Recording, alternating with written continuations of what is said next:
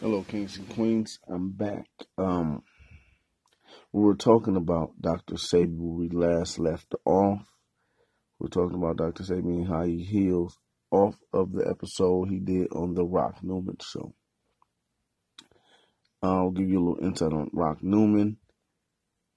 I normally don't, you know, mess with when I'm dealing with things from the conscious community. I try my best to only deal with people of the black culture, of the black melanated rich skin hue.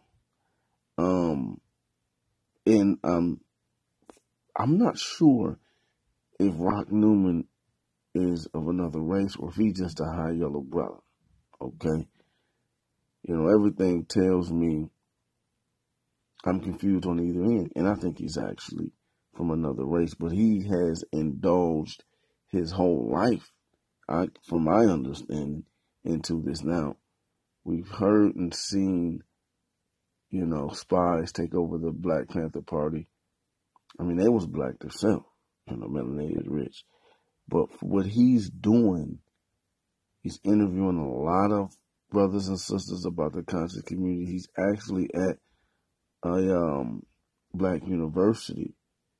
So he spoke on that, Dr. Rock Newman. He had a lot of brothers and sisters in the conscious community on his show, and I recommend you go there to get some of their better interviews. He's a great interviewer.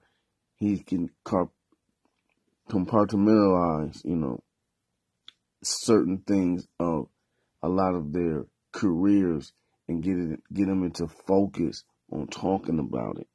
So please, if you will want to know more, and if you like short interviews, I mean, this is short. It's an hour. It's 56 minutes. A lot of his interviews is around an hour. But if you go there and you ain't got nothing but 5-10 minutes, you can see how he separates segments in interviews. Within interviews, he breaks down segments as he speaks. So you can go ahead and listen to that.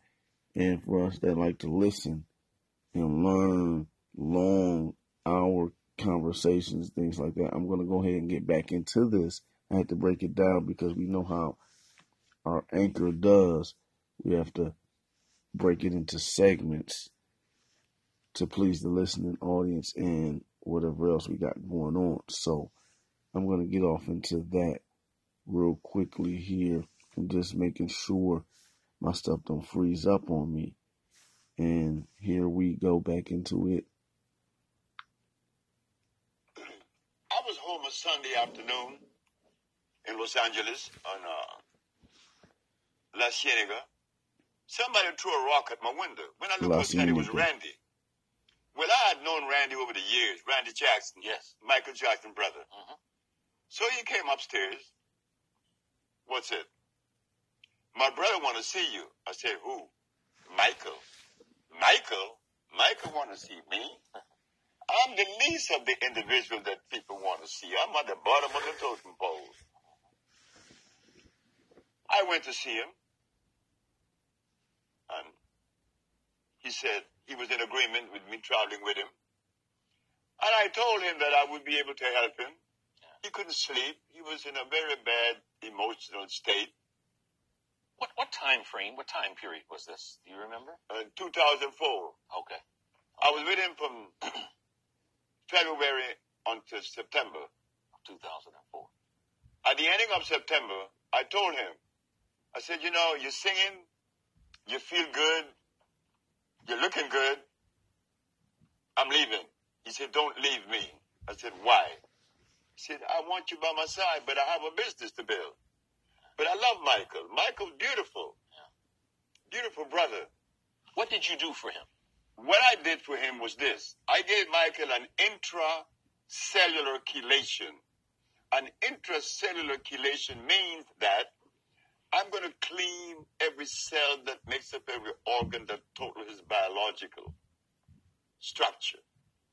Because he was full of a whole lot of drugs, the pharmaceutical drugs. Yeah. Couldn't sleep. Yeah.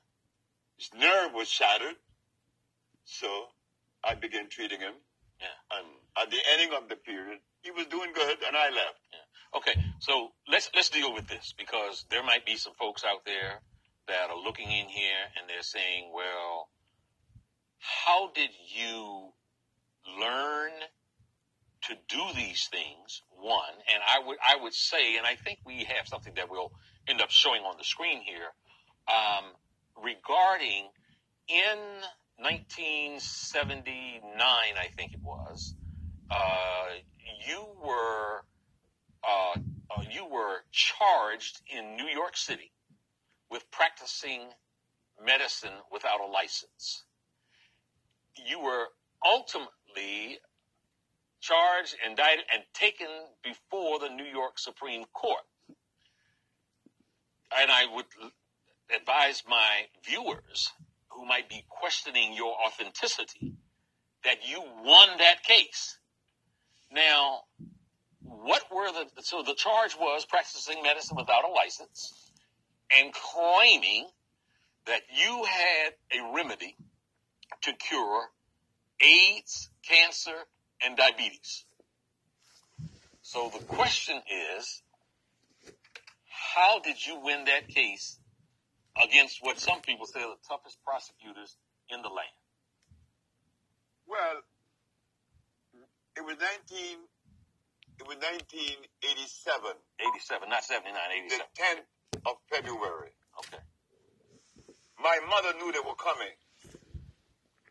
When I told my mama that I had cured my 13 AIDS patient, she said, they gonna get you.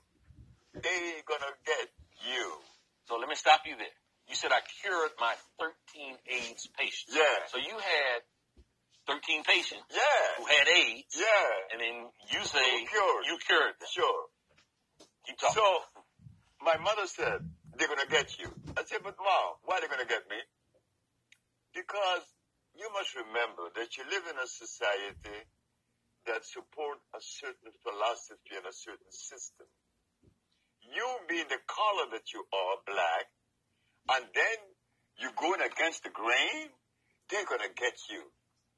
So, when I'm in my office on February the 10th, here come the detectives. You were charged with practicing medicine without a license, selling products not approved by the FDA, and claiming to cure AIDS and other diseases. I said, yes. Well, you are making a fraudulent claim. I asked the detective, how do you know that? Because you were advertising in newspapers. Of course. I advertised in the Village Voice, the Amsterdam News, and the New York Post. And you were telling people through your advertising that you can cure AIDS, sickle cell, lupus, herpes, blindness, diabetes, paralysis, and others. Okay, so they come knocking on the door and... So it knocked on my door and took me to jail. But the funny thing about it, I was happy. I was very, very, extremely happy. When everybody in my office was crying, I was happy because my mama told me they were coming. And I knew that I had sufficient evidence to prove my position. Not only scientifically, empirically, historically, and whatever way they would like desire. So, while I was in jail, I'm saying, I wonder what defense they would have against me. Yeah. I would like to know. But I didn't blame the Attorney General, Mr. Robert Abrams. Because why should he accept from me the statement that I cure AIDS and sickle cell and blindness when no one else has ever made those claims? The man had a right to arrest me, but he was making a mistake. So I'm sitting in jail, and I'm happy. When I got out of jail and when I went in front of the judge, I asked 3 questions. And they were, Your Honor. You defended yourself. Of course I did. Okay. Your Honor, is it a fact that the Holy Bible teaches that the herbs are for the healing of the nations? She said, yes. Is it a fact that science shows that the human body is carbon-based, and to complement a carbon-based body, you must have a carbon-based substance to complement it, because the body only accepts the substance through the process of chemical affinity. Chemical affinity is important. It's an electrical transfer. Chemical affinity. Okay. The body could only accept what it is made of, not something new or alien to it. Last question. Your Honor, is it a fact that the father of medicine, Mr. Hippocrates, the man that established the principle of medical science today, cured every disease known to man, did he use herbs or chemicals? She said herbs. I said, thank you very much. I rest my case. Okay. Go ahead. So I understood that the state were unprepared to defend itself. They were unprepared because in the past there was 2,781 cases that came before the Supreme Court and lost. Yeah. I won. Yeah. Not only did I prove scientifically, but I had the diagnostic sheets, and I do have them today. And those diagnostic sheets didn't come from me. They came from their school, their American accredited, medical accredited school. Did I read it correctly where there was some requirement for you to actually bring patients, a patient into court from each of those maladies, and that you brought multiple patients in court who, one, testified themselves, and that you had medical records, one showing that they were victims of the disease, and then showing that it had been cured by one doctor, and then a second doctor verifying what the first doctor had said. Yes. We have to remember this, that whenever you make a statement that goes against the grain, you better be prepared. You better be prepared. The judge said that I had to bring one of every patient that I had cured, and there was one that said others. The other was a man that came from Italy. He was paralyzed. But I was supposed to take 9. I took 77. Okay.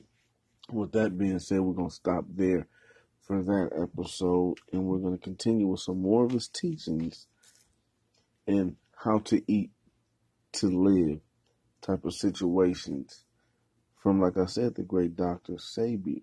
That's all I needed to show you from that interview to give you a little substance for your non-conscious, for your mainstream mind frame of what we know now. So now you know this information. If you don't believe it, you can do your research. I'm not just pulling this out of thin air. It's right there in the research. Look it up. Okay? So that segment there is for the ancestor, and I will get back to you with another segment shortly. Until then, be easy and open your mind. Third eye searching.